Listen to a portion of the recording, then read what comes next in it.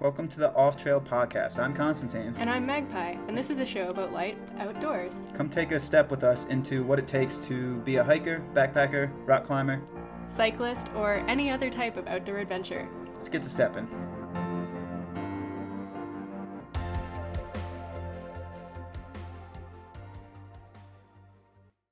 All right, welcome back to the Off Trail Podcast. My name is Constantine. And I'm Magpie. And we're back after a long reprieve. So this week, I guess, it's been a while. So I guess I'm feeling super rusty. So I guess the first things first is we're going to do a 2-part series. This is the first part in that series on something called the Araroa Trail. Araroa. Yes. Also, you might notice the audio quality this time is a little different. Yep. We don't have the podcast microphone. We're still in New Zealand. Yes, so we're still in New Zealand, so no mic, but we do have an energy drink standing in the position of where the mic is. So we're going to just pretend that that is the mic, and we're going to speak to the energy drink gods, and hopefully the energy drink gods transfer that sound bite edge into your ear edge through the computer edge. I'm rusty. I'm super rusty. I'm surprised from the way you're talking that you actually haven't already opened this energy drink. Let's go ahead and do it. So I've been so excited. So we've been in New Zealand now for 3-4 months, somewhere in that ballpark.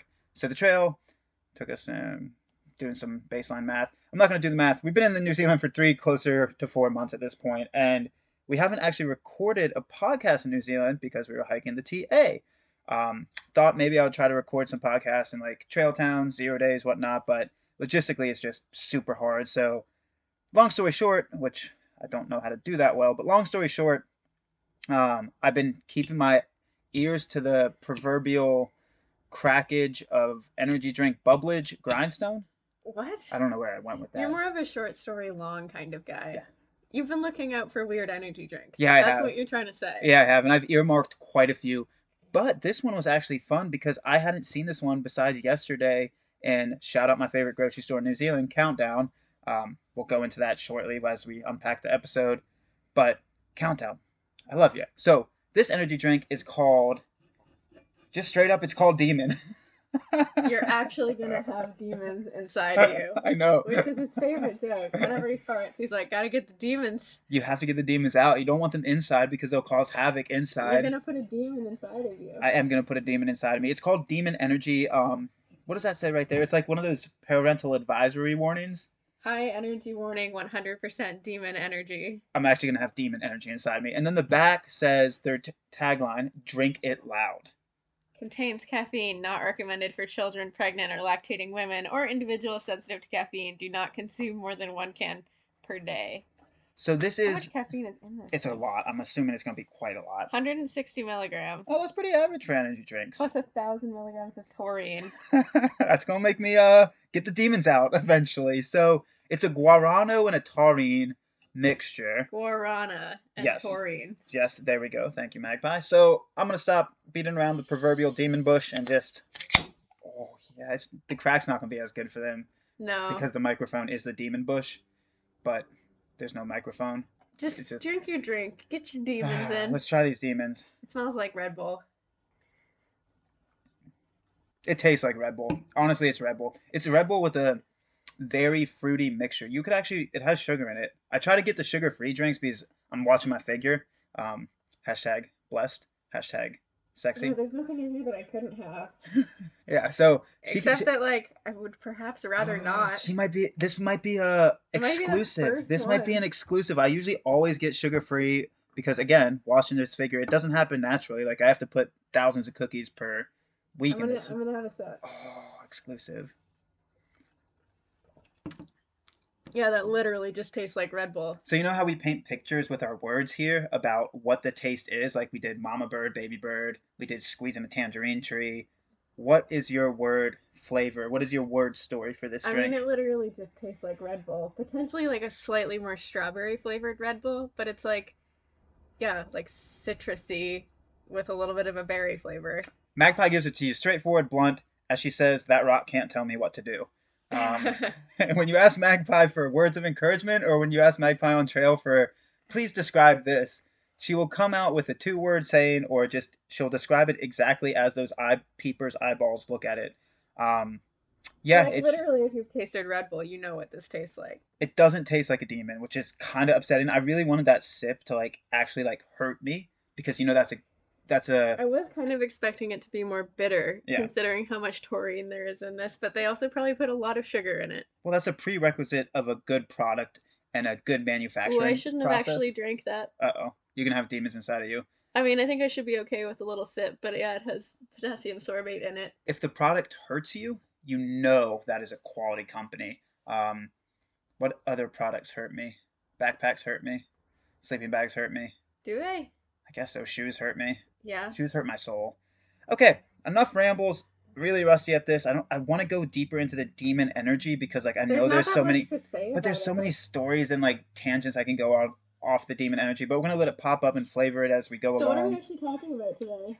Tell the people. We are talking about the Te Aurora Trail Araroa. in New Zealand. So, for New Zealand listeners, I guess for all listeners, disclaimer here: I am actually going to be trying my best for all the words that I'm going to try to pronounce.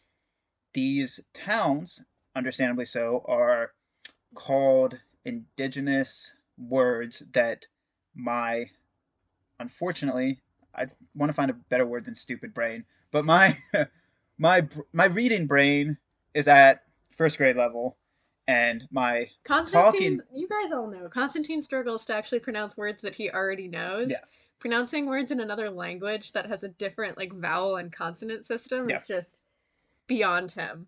So he's doing his best. He's not trying to make fun of the Maori language. He's just, like, struggling with his reading. So I'm actually going to try to pronounce all of these This brings us correctly. back to the discussion of whether or not you're dyslexic, I'm not. which I We've think, never had that discussion on air. I'm not dyslexic. I think you might be. Sometimes you just read quickly and then you And combine then the you mash words. all the letters together. Yeah, that's what you do. Sometimes you just like look at a sentence, and sometimes 4 words become 1 word. Sometimes 3 words become 1 word. You just combine them all You in your just look at the brain. first letter of the word and make your first guess, your best guess. Yeah, yeah. That's how my brain works. When it says motel, I'm just reading it, and it's just yeah. That's all I see. There's no story there. That's not a good example. Um, yeah, terrible example. Really rusty. Okay, Te Aurora. I'm not dyslexic. Te Aurora. Te Aurora. So this trail overview is it is 3,000 kilometers long. I should have actually done the math before starting to record this. So we ended up walking ballparking it 2,100 miles. I'll end up putting the exact math in the show notes. So if you're into the show notes on podcast, click that down scroll arrow and I'll put the exact miles that we actually walked down there. But TA, we're gonna start with yeah, the I guess ballpark, and then we're gonna focus in on the North Island. So, Magpie, can you describe the difference between North Island and South Island? Like not as we hiked it yet, but just like as a ballpark, so when we start focusing in on it. Okay, so the Araroa goes translates to the long pathway in Maori, and it goes from the northern tip of the North Island called Cape Reinga to the southern tip of the South Island called Bluff. Yes. And the North Island is closer to the equator, so it is warmer. I always knew that. Constantine was like, "We go south, it gets warmer." I'm like, "No, we South go south, it gets colder." South for me has always meant comfort and warmth, So and it was not that way. the North Island is like quite jungly. There are some like big hills. There are some mountain ranges, but the TA doesn't put you through them a lot. It seems as if the TA is designed specifically for like foreigners to come experience New Zealand, and so it's Yeah. like a lot of cultural stuff. Yeah. A lot of beaches, a lot of coastline walking, a lot of mud. Yes. The South Island is more mountainous and more temperate, so like less warm, because as you go south, you get closer to Antarctica. And a lot more rugged, a lot more backcountry travel, really beautiful mountain ranges, and then you get down to the south coast, and you're actually on the Southern Ocean, not even the Pacific anymore. Getting close to Antarctica. Close-ish. Close-ish. It's a loose term, I but mean, it's closer than you would be anywhere else. you're closer than you've ever been before if you live in America or Canada. Yeah, unless you're from like Chile. Yeah, I said America or Canada. Yeah, yeah. I guess South America would be a different story. But if you live in the United States or Canada, it's the most south you'll ever be. I don't know what I'm saying anymore. I can't talk. the demons are expelling themselves from my body in like not even cohesive words. This is rough. This is gonna be a rough one, y'all. Strap in. So Magpie did a good overview of it, so we're gonna break down our experience on the North Island. And I want to put another disclaimer in here. This is our experience. So as Magpie said, the Te Aurora, it feels like it was a trail built for people to be quote unquote more tourists and less hikers, if that makes sense. Yeah, and the people that we met doing the TA also sort of bore that out, especially in the North Island. A lot of people, it's a lot of road walking in between like small sections of like conservation land. Yeah. And so a lot of people that we were hiking around like just hitchhike the roads. And there's not a lot of like the culture of the TA doesn't have a big emphasis on purity. Yeah, Pe- at least the bubbles we were close by to. yeah, Not to say that people aren't connecting their footsteps, but like a lot of people aren't, and nobody is really that upset about it. no, and everybody can hike their own way. But I guess that's a good bouncing off spot to start before we get into the intricacies of the North Island. Is the culture, for lack of a better word again, is shock. So like culturally, not New Zealand, but culturally, the hiking culture compared to the hiking culture of an American trail or a Canadian trail was drastically different than what we assumed. Yeah, that's not really focused on the hiking, especially like in the northern part of the North Island. The trail goes out of its way to put you through like cultural attractions. Mm. So you go through like these cute beach towns, you go by the Waitangi Cultural Center, which is where the Treaty of Waitangi was signed, which is an important historical moment in New Zealand.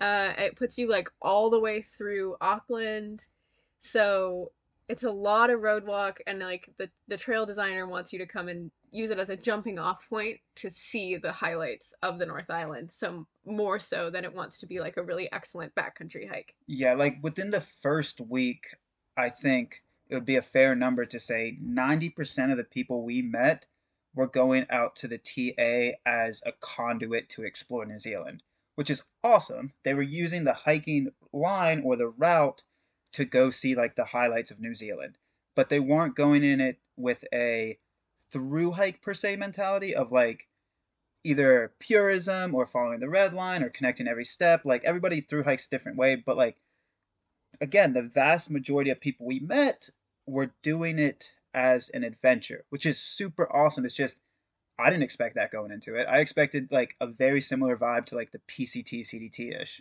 Yeah, exactly. Like a lot of people compare the TA to the CDT, and I would say that like the sections where you're in the backcountry are comparable, Yeah, just in terms of like difficulty, route finding, like the intensity of the elevation. But the vibe of the TA, particularly in the North Island, is quite different. yeah, There's not a lot of hardcore hikers. The other thing that makes the North Island tricky is that basically from the beginning at Cape Ranga to like well south of Auckland, yeah. you cannot really free camp. I'm glad that was my next talking point as well. So Yeah, you're stuck going from like campsite to campsite, and you can like skip one, but they're not close enough together that you can like, oh, we'll just hike 3 more miles. It's yeah, like today we're either doing like 18 miles or 34, yeah. and that's it. When she says skip the camp spot, it's not like hop in a car and skip. It's you're still hiking it, but when You she can hike says past you it. can hike past it, but not, as she said, 3 miles past. Like you have to combine or compress really how the designers up there did it 2 days into one day Yeah. because they anticipate you're going to do 18 miles a day, which is naturally a good average. But if you are tending to want to do 20 miles a day, 25 miles a day, you're either going to have to cut your pace back or increase your pace drastically. Yeah, so and a lot of it is like going from like they call campgrounds here holiday parks. So you're Yep, going from like paid campsite to paid campsite, and some places you're even going from like motel to motel to motel.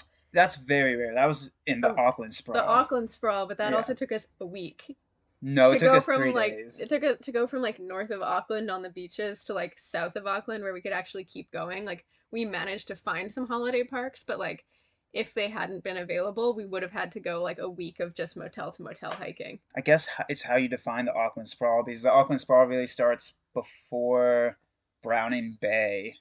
It Yeah. really starts in Puhoi, the town of It Puhoi. starts in Puhoi and it goes all the way like south past like East Huntley. To Basically goes past Hamilton. yeah, it goes So I all guess it would be a basically all the week. way to Yeah. Palmerston North. You're like not able to free camp anywhere Yeah, for people listening, I think that's ballparking like close to 200 miles of around Auckland where it's just like mostly roads. of a lot of sprawl. So like there are pockets of like little 8 mile here, like Dome Cafe hiking. Like you go into like forest for little pockets of trail, but like the sprawl, I think for southbounders ends around past Hamilton. Yeah. I think But so. even then you're still like I would say that probably 80% of the North Island you cannot choose where you camp I would agree with necessarily. that. I would agree with that. And the parts that are like free camping technically will be like little chunks of like 6, 8, 10 miles where you're like, okay, we can camp anywhere in there. Yeah, your pace is kind of defined for you. Again, you can either go 18 miles, great day. I'm not saying slow, but I'm saying for Magpie and I's personal preference of hiking, you can either go slow or you can go quick and do. We didn't want to do 34 miles like within the first. I think we did like a. We did a 30. We did a no. We went into Kataya like we did a 30 something within the first week, Yeah. and we like 30-mile days, but within the first week of hiking, we didn't want to do that. We wanted to sit into that mid 20 pace, like But our get other our option bodies would have right. our other option would have been to hike like 11 miles. Yeah, yeah. So like you don't really have many options, and that tends to, again, bubble up hikers. And Yeah. this year of 2023, I think had a lot of factors playing into it. I think it had the backlog of those two COVID years that people couldn't hike the TA, 2020 and 21, and potentially, I guess we started in 2022. So 2020 and 2021, and that kind of leaked into the trail, and then it just from people we talked to, they said it was 4 times more than they've ever had on the TA. So it was a lot of folks in that beginning. And I think part of the reason I'm explaining like you can't really pick your campsite is like typically right when you start a trail, you might be around people who are hiking in a different style than you, but if Yeah, you're going faster than them, you'll like outpace them and end up sort of self-sorting yeah, by how you want to hike and what speed you're going. But because the TA gives you these options of like a super short day or a super long day, we nobody could sort by pace because the people who are yeah. going slower ended up being forced to do longer days and the people who are going faster often our choice was like, well, we don't want to hike 40 miles, so I guess we're just going to get to camp at like noon. Yeah, And that so we couldn't meet anyone who was going a faster pace because like everyone has to yeah camp at the same campsites, so you could never catch up to somebody and you could never get past people. So for that quite a while we were in a bubble of people who were like, why are you guys like hiking so fast? yeah Why do you care about being curious? that was very difficult. Like Magpie said, most trails over in the U.S. and Canada self sort by pace. Like if you're doing 20 miles to 25, you tend to like end up getting in the same crew that does that type of pace. But especially with the way the TA is designed, you have people that are doing 18 miles, or you're forced to do 34 miles, and that sometimes in Magpie and I would be forced to do the bigger mile days. We We would would meet up still with the same people because because they would just hitch the roads to get to that camp spot. and then it would be frustrating because we would have hiked all day and then Yeah, we'd like run into these people taking up the whole campsite because they got there at 3 because they hitchhiked. completely different culture. Again, it's their own adventure. Like no judgment. People can do exactly what they want to do. If they're having a good time on trail, great. It's just our personal experience. It didn't let us like meet that hiking bubble that would self sort ourselves into their pace, which was kind of upsetting in the beginning. But The other is thing that was frustrating too was a lot of people, because of that tendency to like hike shorter days, people were not expecting someone to roll into camp at like 8 o'clock around sunset. And yeah, so they would set up thinking like by 4 o'clock, everybody's here, and there wouldn't be actually room for us to be there. that culture actually permeated pretty much an entire TA. It's a lot of first time hikers, so like we could cut them some slack because they don't necessarily know the like etiquette is to like always try to leave a little bit of space so that if someone rolls in late, Yeah. but like we were the only people rolling in late ever. So how would those newbie hikers ever have learned that on the TA? They wouldn't. Well, granted, there were more people out there. Like there are other fast pockets of hikers. There are other purists. It was just the minority of hikers were hiking that way, which is again fine. But when the minority of hikers are doing a specific type of hike, it means the majority is used to a certain type of culture. So like a lot of the time, if we were getting into camp at 7, 8 o'clock, as Magpie defined, North Island and South Island, people would have been there since 4 or 5, and they were kind of like puzzled why we were getting in late. So it's like the culture was very, for lack of a better term, shocking to us. I was not anticipating that, and it kind of it forced us to like, I guess the best word's a little lonely. It was a little lonely in the beginning. We had some good buddies that like shout out Zach if he hears this. Shout out Richard if you hear this.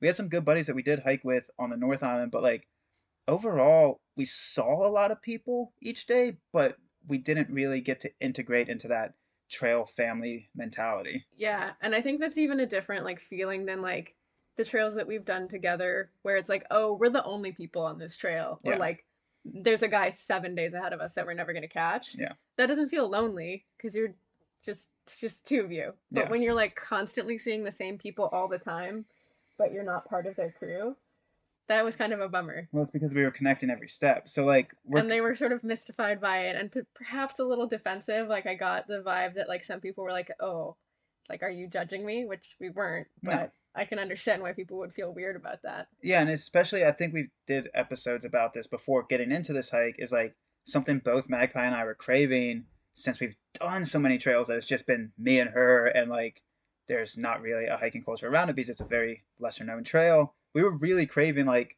trail culture and we still got a lot of trail culture, but But like trail we were family. crazy trail family, like everybody that pushes you harder, people that like are like, oh, let's go an extra mile, let's go an extra 2 miles. Like Richard, again, shout out if you hear this, he pushed us hard and he ended up leaving us in the dust. He was way quicker than us, but like it wasn't every day we would meet somebody that challenged us like physically and mentally, and like that's what I really love about the hiking culture is that camaraderie in pushing harder, that camaraderie in like challenging each other, and it was just a different culture than I expected. So it was a little lonely in the beginning, but we ended up getting into a groove and finding our kind of joy and happiness Yeah, I mean, until honestly, Wellington, but we'll get there shortly. well, you were grumpy in Wellington. I was happy. Yeah, But like one of the yeah, honestly, if you were gonna hike the Araroa coming from like an American trail with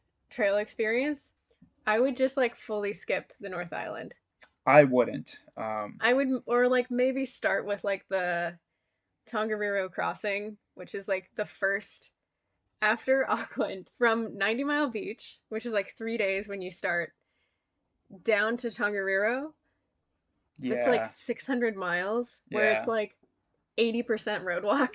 yes, So I would maybe start at Tongariro Crossing, hike over that, go to like the Whanganui River Traverse, which is like a really cool like canoe trip that's actually part of the TA. yeah, You're not supposed to hike that part. You're supposed to like get in a canoe and canoe this like iconic New Zealand river and then just hike south from there. I wouldn't bother doing like the Auckland area. I would come back and be a tourist afterward. yeah. I wouldn't go as high as saying 80% because if people from the North Island are listening, like maybe 60%, but it felt like a heavy amount of road. And partly this year, why there was a heavier amount of road is there were forest closures due to kauri dieback, which is a native tree. But Yeah, I, so they had closed a bunch of forests to avoid spreading like a fungus disease between infected forests and uninfected forests. which is So, understandable. yeah, I mean, it's a good reason to close the forest, but it just meant that like the sections north of Auckland where normally we would have been able to hike and free camp and like be in the woods, Yeah, we had to road walk around it for like multiple days. yeah. And I want to expand, and it was official alternates, by the way, but I want to expand on what Magpie said because for people listening, I know a lot of y'all are through hikers. I know a lot of y'all are interested in through hiking, starting backpacking, whatever it is. I want to expand on the concept of through hiking in New Zealand. So, what Magpie said is being a tourist on the North Island, and what we just talked about is the culture of the TA hiking culture. So, what I want to expand upon is the North Island in general. The South Island is a very easy, quote unquote easy, physically, it's going to be hard, but it's an easy way to get lost in the through hiking culture because a lot of the trail is designed for through hiking. The North Island, I don't know the best way to describe this. I would come into the TA with a different mindset. If I could go back to start this anew, I wouldn't come into hiking from Cape Ranga to Bluff with the purism mindset that we did. Once I started in a purism mindset, it's very difficult for me to get out of that mindset. I wanted But to hitchhike past Auckland, but you needed to be a I purist. wanted to connect every step. So, like, I guess the recommendation is being flexible with the North Island, which 90% of the hikers we met were doing that. And, like, Someone is yeah, stubborn. someone is stubborn. And it looked like a great time. But what I'm trying to say is, like, the North Island is extremely pretty. I think we met the friendliest people on the North Island by far. Like, Oh, it's worth exploring the North Island. yeah, I just don't think it's worth through hiking the North Island.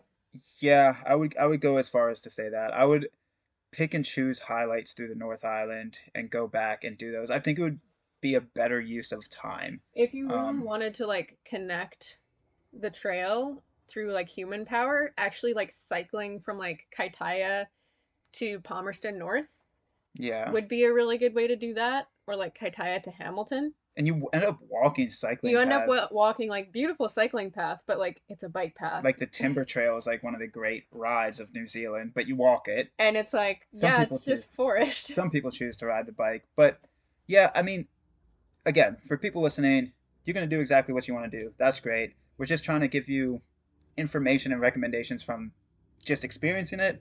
So if you want to go do a through hike from Cape Ranga to Bluff, a-okay on you. Do that purism thing. Do your connected steps, whatever it is. Just be prepared that the North Island is not necessarily situated for a through hike that you might be used to, like if you hiked in the U.S. It's not designed to be a through hike in the way that the South Island is. Yeah. Yeah. So I guess that's a lot of ballpark information on the North Island, and I wanted to give a more flavorful approach to it. So we talked about roads, we talked about the structure of the campsites. Let's talk about when you did get into the forests. Which forest you mean? I'm gonna just ballpark and say all of them. Because, Oh, the oh, mud? yeah, The mud? yeah, The mud yeah. and the stairs? The And the mud and mud? the stairs. Yes, And that's what more I was. mud? That's what I was looking for. Yeah, Yeah. you will break your knees You will break your knees. from either sliding or from just the sheer amount of stairs. Oh my Jesus! I'm thinking specifically of Bream Head, which was like, what was it? It's like actually kind of the last like traily section that you do before you get into the Auckland Sprawl. Yeah, And it's like, I don't know, it's like 1,000 feet per mile up. it's chonky. It's for like hours. It's super It's chonk. super chonky. Like at certain points, you're like grabbing trees and like hauling yourself vertically. And like these climbs are made even more difficult because it's like ankle to knee deep mud the whole way because it's like right on the point of the coast where it gets tons of rain Yeah, and it's like under this extremely thick jungly canopy so it never dries out. yeah, And then you get to the top and yeah, you do these like vicious up and downs yeah. like because it's a volcanic top so it's not like a nice smooth ridge line. Like you get to the top and you're like, cool, I'm done, we just cruise. No, you're going up and over all of these sharp little peaks. Vicious is the right word. They're vicious. Like it's the flat things that look flat on the map are the things you have to look out for. Yeah, the mystery The miles. mystery miles, Yeah, because you look at the map and you're like, oh, it's only like 200 feet of elevation gain up and yeah. down, it shouldn't be a problem. And then you get there and you're like, oh, it's cliffs. That is a great talking point. I'm glad you touched on that. I would have completely forgot about that. My soul would have remembered it, but I don't know if I would remember to talk about it on here. So, when you're looking at a topo map with New Zealand, specifically the map that everybody uses, you're going to look at the elevation profile and you're going to see a long climb and you're going to be like, That's okay, gonna be chunky. that's going to be challenging. That's 2,000 feet up, or I don't know, 3,000 feet up, 1,000 meters up. It's going to be a long climb. And yeah, it's going to be long. It's going to be steep. New Zealand does not believe in switchbacks. But They do believe in stairs, but half the time they're like falling out of the cliff. yes, where you got to be really worried is when you do that big climb and then all of a sudden you're like, oh, it looks somewhat flat for the next few miles. Like there's a few micro ups and downs, but like overall, might gain like 200 feet of elevation, drop 200 feet. They hide a lot of elevation in that little flat line. Yeah, just because it looks relatively small because you've just done this huge up. Yeah. But like they're so steep. And it doesn't register on the elevation profile how steep and how far down and how far up you go. Yeah. So where you got to be the most worried is when you see a flat elevation profile in New Zealand. Especially on the top of a mountain. Yeah, that's where it's going to catch you. Or in the bottom of a river. Or in the bottom of a river, because it's volcanic, so Yeah. it doesn't have the same, like the Rockies or the like Pacific coast Mhm. has. You go up to the top, you walk along the ridge line, which, like, yeah, it might have like a little bit of Yeah, elevation up and down in it, but it's relatively smooth on top, and then you go relatively gradual. down. Yeah, In New Zealand, the ranges are made from like chains of volcanoes, just like one punches up through the crust, and then the next one punches up through the crust next to it, and then a third one. And so you get to the peak, and the peak is literally like it's a cone. yeah. It's not a ridge You line. just drop sharp, You go sharp. from cone and then you go down and then you Yeah, go back up to the next cone and then you go down and then you go up to the next cone. and they're knee breaker downs and ups. Like you go straight down 100 feet of elevation, and like you can see the top from the other top you've been on, but you go straight down, straight back up. So that's the challenge. The most challenging part of New Zealand is the mystery miles inside and the mystery elevation gain inside of the quote unquote flat Easy lines. parts. Yeah. So be very conscious about that. I think the only, excuse me, the demons are coming out. I told you.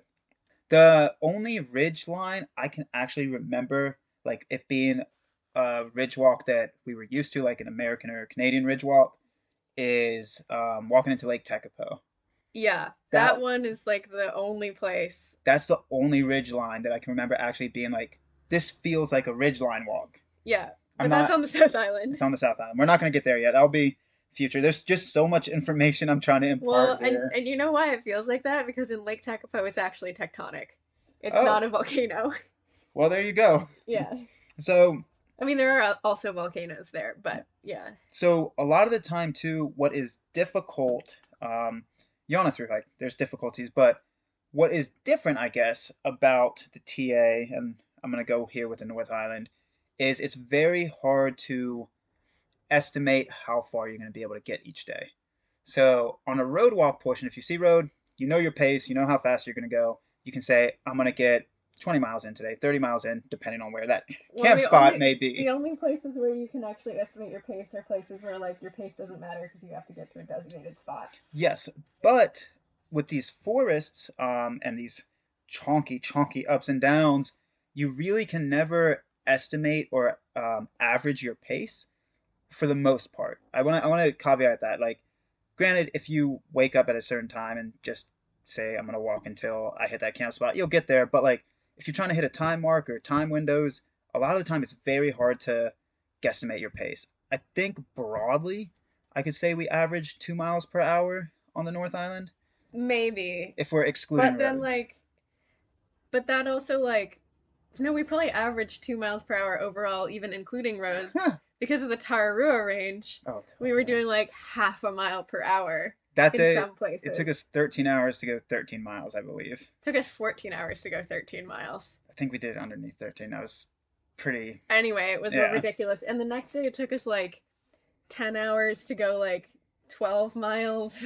What we're saying here is like when you get into the forest in New Zealand, depending on the mud sitch, we're just going to use mud sitch. Depending on the mud situation, your pace can be drastically different than what you would think if you was just walking a regular track. If you were just looking at the elevation profile, yeah, you might think, oh, it's a bit steep. Maybe I'll be going like 2 miles per hour. And Mhm. then you get there and you're like, oh, no. Yeah, there are pinch points a lot in New Zealand, including the South Island, but on the North Island that sometimes, especially what Magpie said, the tail roars is a great example down there. Tararuas. The He struggles with this word in particular. down near Wellington, that mountain range. I'm drawing a little circle, an imaginary desk right now. That mountain range is especially difficult. It's not especially difficult per se physically, like you're doing elevation change. It's difficult in the way that there's so much mud, and the steepness of it is you can't see your footsteps. So you have to be very conscientious and like very slow of where you put your foot. There's a lot of like knife edge ridges that are also covered in tussock, which is like grass that grows in these like thick clumps and is very tall. Yeah. So like you'll have chest high grass, unstable muddy footing underneath. You can't see where you're stepping. Also the tussocks like create like these holes that are just perfect for breaking your ankle in. Yeah. And so you just have to like spend like 10 seconds placing each footstep, which slows you down. It's not necessarily the physicality of it, it's that you have to like push the grass aside, check that you can step there, step, get your balance, and then like check for the next step. Because Yeah. if you fall, you might die. Yeah, And honestly. also just like you don't want to trip and break your ankle in Uh, this tussock grass or like sink up to your hip in mud, which you could also do. and even if you sink up to your hip in mud, it's not going to be the end of the world. It's just going to slow you down more, and you're already going like fighting hard to go a mile per hour. Yeah. So it's just going to And slow it you is down more. really, really steep. Yeah. Like the only places that are not tussocky or muddy or like gravel shale that's really unstable are the places that are like, oh, it's 1,700 feet per mile elevation. And again, the hardest part of the Teoras, Taruas. that mountain range, the hardest part of that for me was the somewhat flat line. It wasn't the climbs up to the ridge. No, it was the top of the ridge, It quote was it unquote was the ridge. quote unquote top of the ridge where you look like these little micro ups on the elevation profile, and it was from Draco Hut, I believe, to Royal Hut. Was that the I next don't thing? remember the next one. It was in between these from Draco Hut to whatever that next hut is called, southbound. Midwairoa? No, that's not it. But between there is a few miles, and like the elevation profile, you're like, I'm not doing any large ascents, I'm not doing any large descents. It's like maybe 50 feet here, 50 feet there. But those 50 feet. But those 50 feet were like either washed out, super steep shale.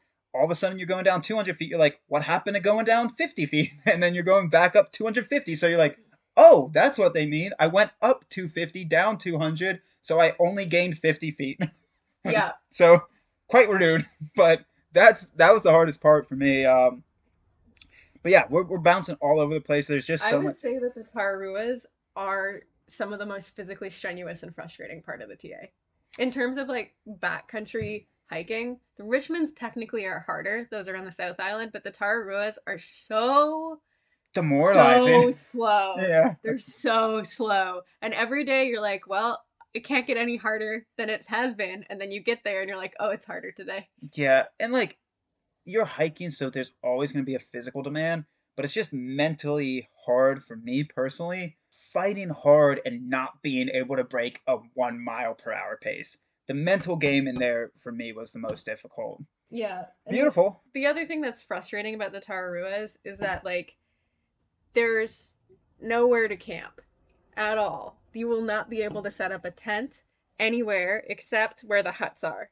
Yep. So like if you get to the hut at like 4 o'clock and you're like, well, I don't think we can get to the next hut before dark, and you do not want to night hike this, Don't night hike the then you're like, Araroas. well, I spent all day getting here and I technically still have 5 hours of daylight, but who knows Who knows how how far I'm going to long go? Yeah. the next thing is going to take me. And if I get stuck out here at night, like I'm I'm going screwed. to just sleep in the I'm mud. gonna have to sit down on trail and just wait until it gets light out. I'm going to just use mud as insulation and just sleep in the mud like a blanket. Don't do that.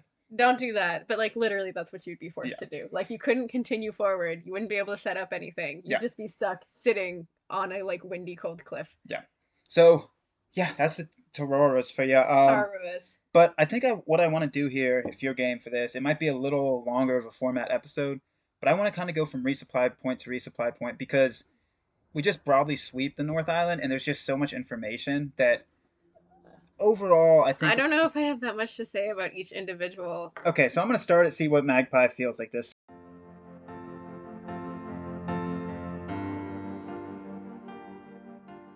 Welcome to our pocket snack ad break. Now is the time during the show, during your hike, during your adventure, to reach into that hip belt pocket, to reach into that gear pouch and treat yourself. Get yourself a nice little snack as we go through a bit of our quote-unquote ad. Can it be an ad if we're mostly talking about our own company? Don't know. That's for better minds than ourselves. So welcome to the pocket snack ad break. Sit down, walk, do what you will, but make sure to grab that snack as you listen in. So we wanted to talk about 11 Skies. 11 Skies is the company that we formed 2 years ago, and we are hyper-focused in creating shorts and pants for the outdoors person, the hiker, the backpacker, the rafter, the bicyclist, anything and everything. Built a product that will last for any adventure ahead, and it's also born, the very name is born from the 11 National Scenic Trails, so you can be proud to be representing, promoting, and bringing about awareness to the 11 National Scenic Trails and the very trails that gave us our name and continue to inspire us. So make sure to follow along with us at 11 Skies on Instagram, Facebook, and make sure to go check out our website, 11skies.com, spelled 11skys.com, where you can learn all about us and you can get yourself some gear today. So that's the quick pocket snack ad break. Hope you enjoyed your snack. If you're still chewing, keep on keeping on. Let's get back into the show. So our first point to point was Cape Ranga, or the northern terminus, to Kataya. I believe it was Kataya. It was Kataya. Let me check and confirm. It was Kataya. So the first section, you start out on 90 Mile Beach, and 90 Mile Beach, it's not actually 90 miles. I think it's like 60, 70 miles. Ahipara, actually. We didn't resupply But we there. didn't resupply there. We went into Kataya. So that first section is mostly beach line, coastline, and it's almost entirely like firm sand beach. Yeah, it's almost entirely firm sand beach, and it's actually surprisingly a brutal start to a trail system. So if you look at the elevation profile, it's actually flat because you're not in the forest, so you don't have to worry about those hidden miles, but surprisingly flat, brutal start to a hike. It's really, really firm sand. So it's sort of like walking on concrete, but with like the added stress of like there's no bounce back because it's sand. So Yeah. it's like a tough way to break in your like feet and ankles and hips. Like Because it's just a repetitive motion. it's the repetitive motion, and like the beach has a slight slant to it that's consistent all the way across. So like one of your feet gets more beat up than the other. My right foot was Killing. broken by the end of that. Everybody that does it, I mean, it's beautiful for like 4 hours, and then after that, you're like, oh, I got 2 more days of this beach. Yeah. And you would really be surprised. Like, I've said this in other podcasts. I think I've said this in videos. But you would be really surprised at how the flat miles affect your body. And you would think it would be a great way to break into trail with super flat miles. But I think we did. It's actually terrible. Yeah, it's actually really rough, especially if you're trying to do it quick. We ended up like doing a very slow first day, slow second day, and then just like tried to bang out at the end of the beach the third day or close to it. And definitely led to some issues that had to work through for like the next week. I was limping pretty hard. Yeah. So there are like 3 designated campsites that are like 14 to 18 miles apart, and then at the end you get to the Ahipara Holiday Park. Yeah. Which is pretty cheap. I think it's like $10 a person. Oh, that's another thing in New Zealand. When you pay for a campsite in New Zealand, even if you only have one tent, you always pay per person. Yes. Which took us by surprise. But anyway, we digress. But so let's see. Then we road walked to Kaitaia. Oh, that's the official trail. It used to go through a forest here, but the forest is closed. Is closed due to Kauri dieback. So like the map systems of 2022, 2023 have you directly walking into Kaitaia. And from Kaitaia, we walked to Keri, which actually put us through our first forested section, which was really, really cool. That was like the last good forest until south of Auckland, I think. The Puketi Forest, I think it was called. And the Puketi Forest is the first forest section for Sobos, I believe, because of that forest closure. And you kind of fully experienced New Zealand. Again, the places that was the most difficult wasn't the steep descent down into the forest, wasn't the river crossing, wasn't the steep stairs out of the forest. It was the mud. It was the mud along the riverbank. Deep mud, like knee-deep mud. Yeah, so we were forced that day to crank out like a 34-mile day or somewhere in that ballpark. Oh yeah, because there was another official alternate around like a portion of road that a farmer had closed because I don't know, he was doing something there that like he was mating bulls or something. Yeah, I guess you're not mating bulls. No, he was like he had bulls in the pen. Don't get charged by a bull. Then you had to walk all the way around, but the official mileage hadn't been updated, so we ended up doing like 4 extra miles that we hadn't planned for because of like an error on the map. And 4 miles in the grand scheme of things is not a whole lot extra, but especially being that still fresh into a new hike. And your also body's trying to get to town before the food closed, and then being like, wait a minute. Yeah, your body's not super... We have another hour and a half to go. Yeah, super used to it. So like that was a good push. And then from Keri, you bounce into Pahia. There's not Pahia. There's not a whole lot going on in that section. A little bit of forest, a little bit of road. Mostly road. Kind of very flavorful. You see some sheeples, but once you get the road before Pahia is like a nice sort of gravel farm track. So like it's pretty. There is another closed forest section through there. And if you're using, again, hike however you want to hike. I don't like the saying HYOH. It kind of wrinkles me a little bit.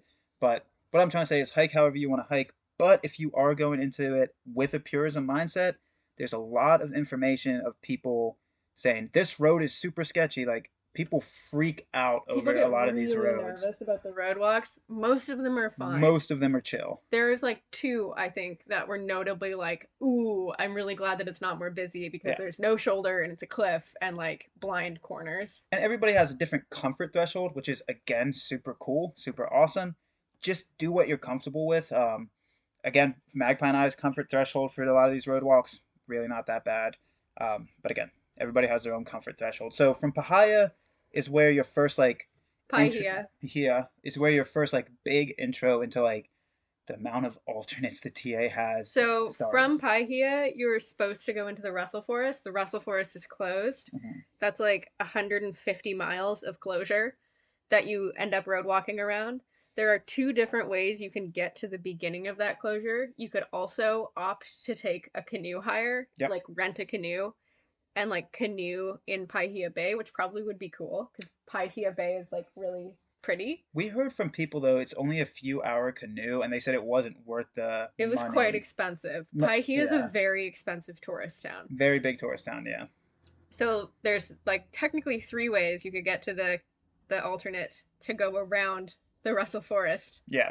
I don't know. I don't even remember which one we picked. They're both road walking. It just depends on whether you want to take a ferry like sooner or whether you want to walk across a bridge. So you have to get across a body of water here. So we took a ferry from Pahia to, I think it's Russellville. To Russell. To Russell, because that was the most connected footsteps of walking the landmass.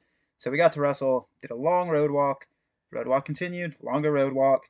Road walked around the forest. And we had to another road walk. Yeah, this day we actually had 3 spots that we quote unquote could camp. First one, too early in the day. I think it was called the farm, which a lot of people camp at. The second one, we just saw one comment. Yeah. We got to the intersection and like it looked like this. It was like a mom and pop like campground. And they weren't there. And they were closed. So ended up being like our last option, which means we had to push more miles that day. But it also was probably one of both of our favorite camp spots of the trail. So we hiked all the way to the town of Oakura, which it was a mile and a half off trail to get down to the bay, but it was one of the most beautiful campsites on the entire trail. Oh yeah. Oakura is just like a teeny tiny little beach town. It's like a mile and a half long beach. Yeah. With like hostels and holiday homes all along it. Not even that many hostels. One hostel. Justin, shout out Justin's fishing, scuba diving, and also beer camping. Drinking. I don't know what, it's a hodgepodge of everything. He takes people on fishing tours and you can camp in his backyard for like $20. But when she says backyard, it's a terraced mass. So he cut like a camping lawn into this terrace, and you're literally oceanfront looking out over just a magnificent bay. That was amazing. And we hadn't even planned on going there. No. But it was worth the mile and a half out. Best fish and chips on the North Best fish Island? and chips on the entire like New Zealand for me. The fish and chips joint was it's like in the water. On the ocean. It's like in the water. Like if they built it closer, they would have built it on the beach line. So there's beach, 1-lane road or 2-lane road. I'm not gonna say highway, but like road, and then the fish and chips joint. You could throw a fish from the fish and chips joint into the water. So maybe the fishermen just pull up their boat, get the fresh fish, and just chuck it straight through the window. Literally, it's like 50 feet from the ocean, and like the freshest, most delicious fish and chips that I've ever had. That was fantastic. So like, and cheap. It was like $6. Yeah, that's the flavor. A lot of the North Island is being flexible with where you're gonna camp. Sometimes like you're walking, you're like, okay, I can't do that one because of these small towns. They might not have They don't structure. have space. Yeah, a lot of reasons. So like forces your hand to like go farther, stop shorter, like whatever it may be. But just be flexible on the North Island. And then from Oakura, we did more road walk. Again, not even an alternate, just a road walk. That's part of it. It's like 15 miles. And that put us into the Dome Forest. Helena Ridge track, which I don't even remember. That was super steep. Was this one another alternate? No, it wasn't. Helena Ridge was just super steep. The flavor of the tracks in New Zealand when you go into the forest, steep and muddy, especially on the North Island. Then we had to do another alternate. Okay. Into Whananaki. Okay. And then we got to Whananaki, which is like another cute beach town. What's Whananaki? That's where we had to get the run to catch the guy's ferry. Oh, yeah. So then you have to like coordinate for another quote-unquote ferry. Which No. Whananaki, you walk the longest bridge in New Zealand. But it's you're not right. that yet. So that actually is a good talking point though. Oh, it was Fer- Gungunner, yeah. Ferries on the North Island. So to be a quote unquote purist on the North Island, you connect every step until you hit a massive body of water that there is no alternate around that you could connect your steps. Unlike the South Island, we'll talk about that in a future episode. But the North Island, it's ocean. So you can't swim the ocean, you can't walk the ocean. So the accepted practice is a lot of these small ferries across And by massive ferry, we mean it's like a guy with a motorboat. and It takes like 5 minutes. yeah, And you're just going across like a deep inlet. Because all these towns exist because there are deep natural harbors where people can fish out of them. yeah, So it's not like a swimmable stretch of ocean. no, There are fishing boats in the water, there are fishing lines in the water. It's like deep and cold and fast. yeah. So like the ferry is your option for getting across. I think there were like 4 or 5 ferries. I don't know exactly. It's in our video somewhere, but there's like A lot four. of them too are like not timed ferries. Like you get there, you call the guy and he tells you when he can pick you up. Yeah, so if you want to like continue forward momentum throughout the day, you either have to like make sure you scheduled it beforehand, or you just have to hope that you get there at a correct time. Again, shout out James, which is a very famous place on the TA called James Place, which gets you across the Nunguru River. Gungunu. Gunguru River. And he had a family emergency, I believe, that day. And like we would have had to like wait until 6 p.m. and we were trying to go for a big day that day. And We he would have just had to wait till noon the next day. yeah, it would have been a long time. So he ended up getting us across at like 2 p.m. and like it just shows the kindness of the folks that you meet on the North Well, Island. he had to go back across on the boat anyway to like go attend to what he needed to do. Yeah, And he was like, if you can meet me here in 5 minutes, I can take you across. yeah. And we ran, and we were actually a little bit late, but he waited for us. And we're broad stroking a lot of these sections. It's going to be impossible to get into the detail we want to. But like, just imagine anything that we're skipping over, it was either a road walk or it was mud. That's fair. Like, it was either mud or a road walk. And the Yeah. road walks are like basically the same. A lot of them on the North Island are just like either like minimally paved roads or like packed gravel roads going through like sheep farms Yeah. and like up and over hills, and like you do get a nice view every once in a while, but mostly it's just like sheep, cows, sheep. It's constantly different, but it's a lot of the same flavor a lot of the days on the North Island. And kind of a parallel to the ferries or the little tugboats that you got to hop across on, or the skiffs, is when you don't do that, you have to time estuary walks to get across tidals. So another big thing on the North Island is timing tidal estuaries, tidal inlets, and there's a lot. There are a lot. So Yeah. make sure that you get like good tide tables, Yes. because because it's all these like narrow, deep natural harbors, the tide fluctuates like quite a bit. So if you get there at high tide, you just gotta wait. Yeah, I forget what it was called, but I think it was called like the Tahuni Estuary, where we timed it the absolute worst possible. Not well, it could have been worse. So we timed it very bad. I think we were like an hour outside of high tide. So we started the ford or the walk just in the ocean, knee deep in the ocean, just hoping it would get shallower as we went, and like we would hit pockets of like hip high, sometimes getting close to chest high. Got fantastic photos of Magpie, like just with the backdrop, pure ocean, and she's like up to her belly button in Yeah. it. So the tidal stuff is also a logistic of the North Island. The North Island is just logistical central. Be prepared for a lot of hiking logistics. A lot of the people who were like new hikers on the North Island too, we were like, oh no, trails aren't always like this. Like usually you just show up and walk. It's not like every day you have to figure out when's the tide, when's the ferry. Yeah.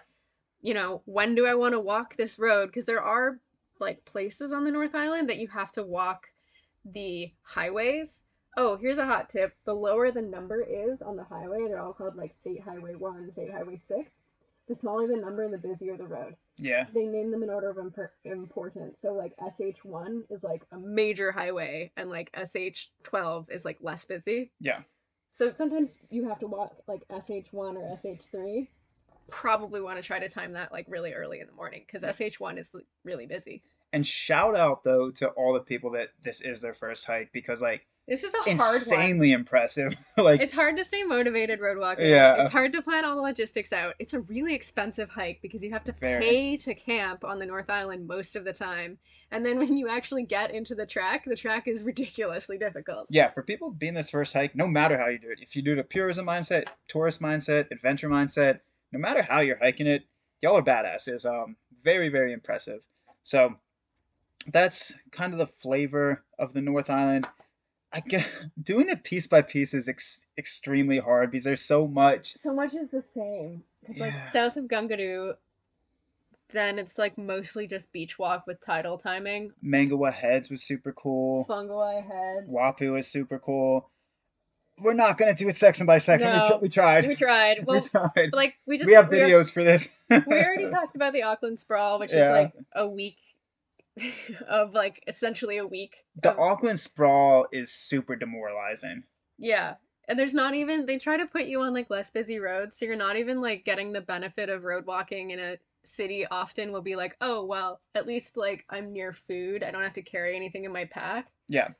You don't walk by any food. It puts you through, like, the university walk, and then it puts you through, like, residential neighborhoods, and then it, like, makes you climb a hill for no fucking reason. Yeah. And then you go down, and then you're walking, like, near the airport. So it's not even like, oh, well, whenever I want, I can just pop in and get a sandwich. No. You're walking on, like, these industrial roads. Again, super beautiful if you explored Auckland as a tourist. As a purist hiker, demoralizing. And some of the scariest road walking was actually in Auckland when we were walking around the airport. Oh, yeah.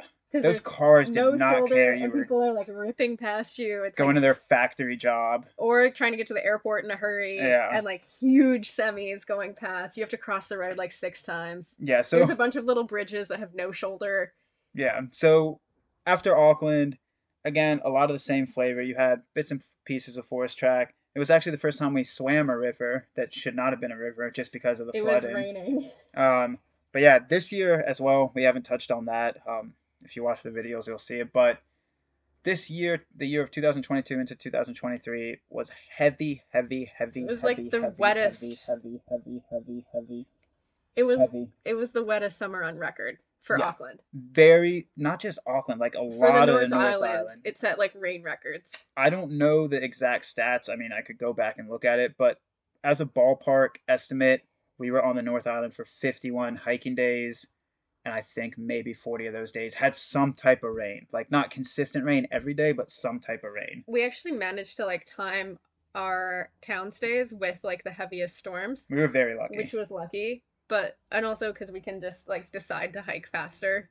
Yeah. We were just like, all right, we're doing a 35 today because it's going to rain tomorrow. Yeah, south of Hamilton is where I remember it actually starting to become like what I pictured hiking New Zealand would be. Yeah. Like, that's when you first started getting into these like longer, consistent tracks that you might actually spend a full day in. Instead of, like, 4 hours in. Yeah, and like it actually like had the rolling hills. Like, it started like getting you prepared for actually tramping in the South Island. It took us, like, 5 weeks on the North Island to actually feel like, oh, this is the hiking that we came for. And I remember thinking we were going to do the North Island way quicker because like we had good mile days. But we the- just couldn't speed up the pace. There were so many Logistics. days that Yeah. you could only do 18 or 45, and that was it. So we But- did 18. Then there were also so many alternates that we were doing forward momentum. Like, But didn't actually count like- as the trail. so like again, using that James Place as an example around the Ngagaguru River, Gungadoo. Gunguru River,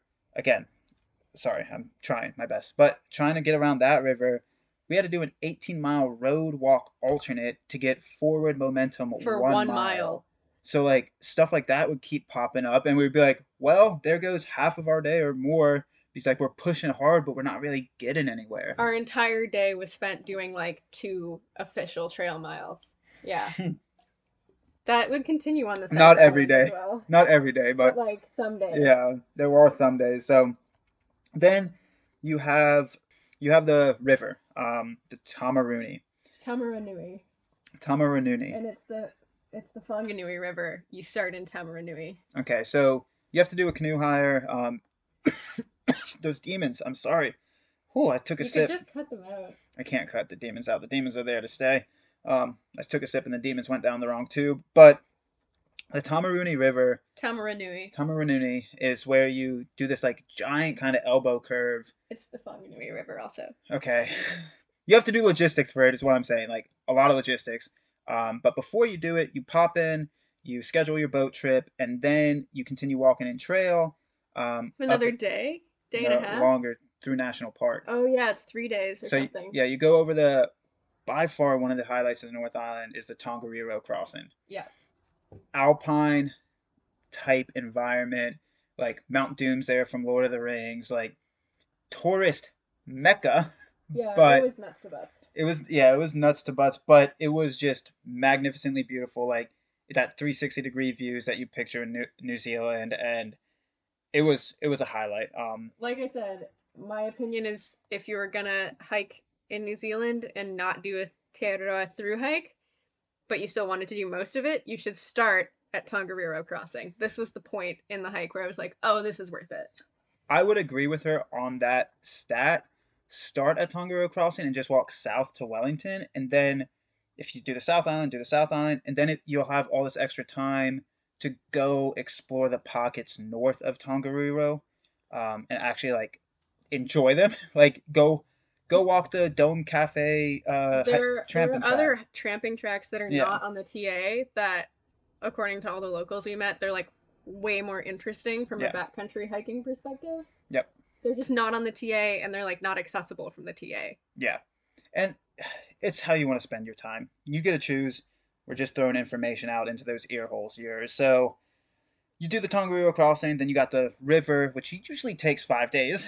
Yeah, but for us the river was really flooded, Yes. and so we did it in 3 because the water was fast and we were trying to like go quickly To to beat the bigger to flood beat the coming. bigger flood that was Yeah. coming behind us. And we did beat the bigger flood because we got off the river the day after it flooded more, and the day after that, I think They actually December. closed the river. Yeah. Like if the water level gets too high, it's not safe to be on the water. They And don't put caution tape over the river or anything. It's just well, like but the DOC. Yeah. the Department of Conservation Rangers, which is like the U.S. Forest Service, basically, like the equivalent agency in New Zealand is the DOC. They actually have like manned huts along the river. Yep. And so if the water level is too high and dangerous, they just won't let you get on the water. So like Yep. some people that were hiking the Te Araroa got stuck at those huts for like a day or two waiting for the water level to go down so that they can continue. So we really didn't want to get trapped Yeah. on the river, so we just pushed super hard to get to Whanganui. Yeah. And like that was a good choice because like It the was. day after we finished the river trip, the river got shut down for 2 days. It was. And like the river, I mean, this is just an ongoing theme of the year that we did it in the North Island. The floods of that river, the floods of the tracks, the floods of other rivers made people be all over the place on the track. So like the river got closed for like a week, which meant that like a lot of southbounders ended up like hitchhiking around it, hiking south to either Palmerston North or Wellington, and then when the river was opened again, they hitchhiked back and paddled the river. So we ended up like mixing with people that were like behind us, ahead of us, like people would hitch forward to try to do the river Yeah. when it was open because all summer long it was getting closed and opened and closed and opened depending on the water levels. So that's what also made like granted a lot of people had pockets of trail families, but that also what made like the cohesion of hikers a little difficult this year is because people were just all over the place. We were hiking with people, yeah, from Wellington that were 200 miles ahead of us, but they were back there. We were hiking with people from Auckland that were 200, 300 miles behind us. Like, it was just folks from all over the place, and that made it difficult. But I don't know. After the river, there's more flood, more More flooding. flood closures, It was just like flood more after flood, beaches, more beaches. And then there was a and then the long. Tararuas. The Tarus were gorgeous, brutal. Difficult. And then it was like the final push to Wellington, and like I was in a really bad funk for like 3 days going into Wellington, and it like crescendoed at the finish of the end of Wellington. Which is too bad because I was really enjoying Wellington and like the Wellington trail through Wellington. If you don't know much about this city, it's a city that's famous for having like funiculars and gondolas as like people's access to their houses because it's on such a steep cliff that you can't like build a driveway up there, your car would just roll down. So like it's a really beautiful city, but it has all these super super steep hills in the middle of it, kind of like San Francisco, but like more so. Mhm. And so because it has all these beautiful parks, the trail goes out of its way to like wind you through every single ridiculously steep hill in the city because it's a beautiful park, Yeah. which would have been fine except that we were like trying to get to our hotel to check in and eat. But that said, like when you're not walking up a ridiculously steep hill for no reason, it actually puts you like down these pretty blocks with like cafes and ice cream and like beautiful beachfront. But Constantine was so grumpy that I didn't get to do any like, oh, we could just like dawdle our way down through the city and then like get a ride back to our hotel. No, we were just like crushing miles. But I wasn't trying to take my grumpiness out on you. You So like, weren't, but I was like, do you want to get ice cream? You're like, no. so something that works for me or has worked for me in the past is like if I do get upset on trail, usually if I push harder, like my energy will burn the grumpiness out. And I tried that to not affect Magpie because when you hike with a partner, romantic, otherwise, friend, trail family, whatever it is, you don't want your emotions to adversely affect another person's hike. So like I was trying to stay in front of her and hike faster, but she's a fast hiker. And So I was also trying to catch up with you to be yeah. like, I'm hungry. Let's get a sandwich. You're like, fine, we'll get a sandwich. Yeah. So for people that followed along with our videos of this hike, you'll notice it's day, I don't know, I guess we finished day 49, day 51, Something like that. somewhere in there. So it's near the end when we're walking into Wellington. You'll see I try to be polite, present, and like film the trail for informational purposes, but You you'll were in see the it. worst mood I've ever seen you in. Yeah, you'll see Like it. without like in the 4 years that we've been together, I've never seen you in a worse mood than you were on the day that we went into Wellington. Yeah, you'll see an underlying tone in those days of just me being upset. And I want to expand upon it just a little bit more than I did in the videos to give context to this and to give just context to everybody listening. It's not the TA's fault. It's not the Araroa's fault. It's not the rain's fault. I do turn into a grumpy cat when rain happens, as Magpie knows.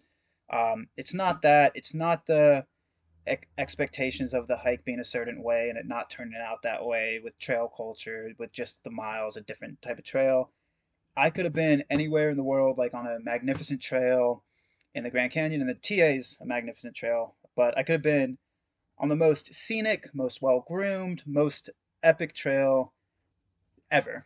I can't come up with an Continue example talking. with that, but it's just where I was in my life cycle as it's where I was at in my life. I'm a 28-year-old man, and at this point in my life, I have dedicated 6, 7 years pretty consistently to through hiking.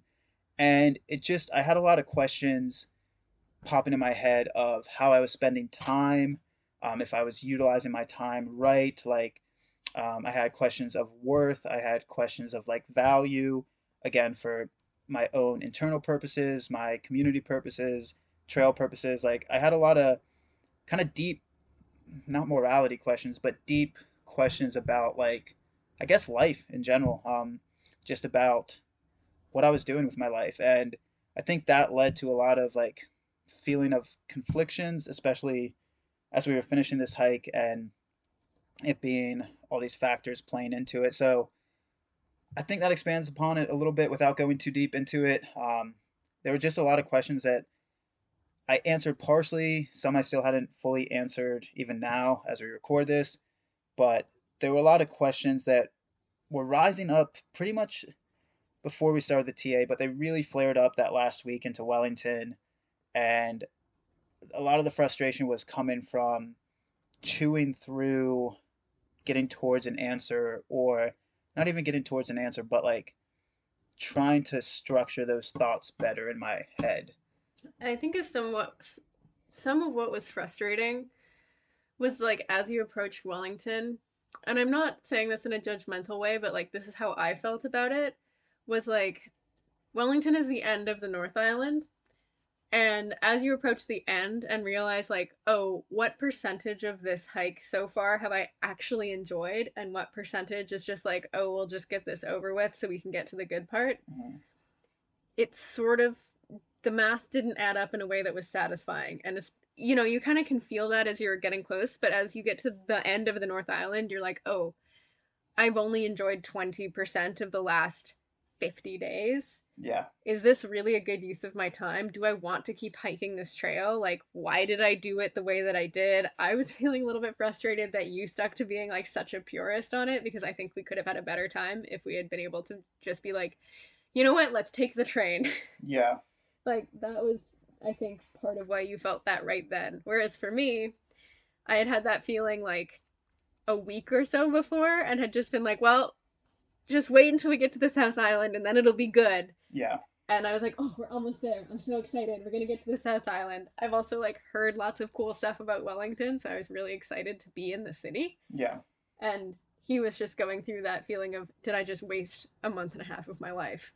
But quote unquote wasting a month and a half of your life, it would have been less extreme if that was the thought I had. It would have been less conflicting if I'm just like a month Well, and a it's half. just I can like, chalk up a month and a half to but it just just rolled into like, did I just waste the last like 7 years of my life? again. I don't want to use the term Waste in like the sense of that's how you were feeling about it, not like how it actually is. because I've gotten so much from trail and so much from hikes, but it's just like I questioned my use of time. I questioned what I wanted out of life. It's the types of maybe I had a midlife crisis at the age of 28. That's honestly what it felt like. Of like, who do I want to be? Am I on the path to, and am I making the choices to choose what makes me happy in this world, or am I just in a cycle? There's a lot of stuff that happened internally. And again, I still don't have the answers to a lot of it, but I wanted to put that disclaimer in there and expand on it a little bit because by no means was it the TA's fault. The TA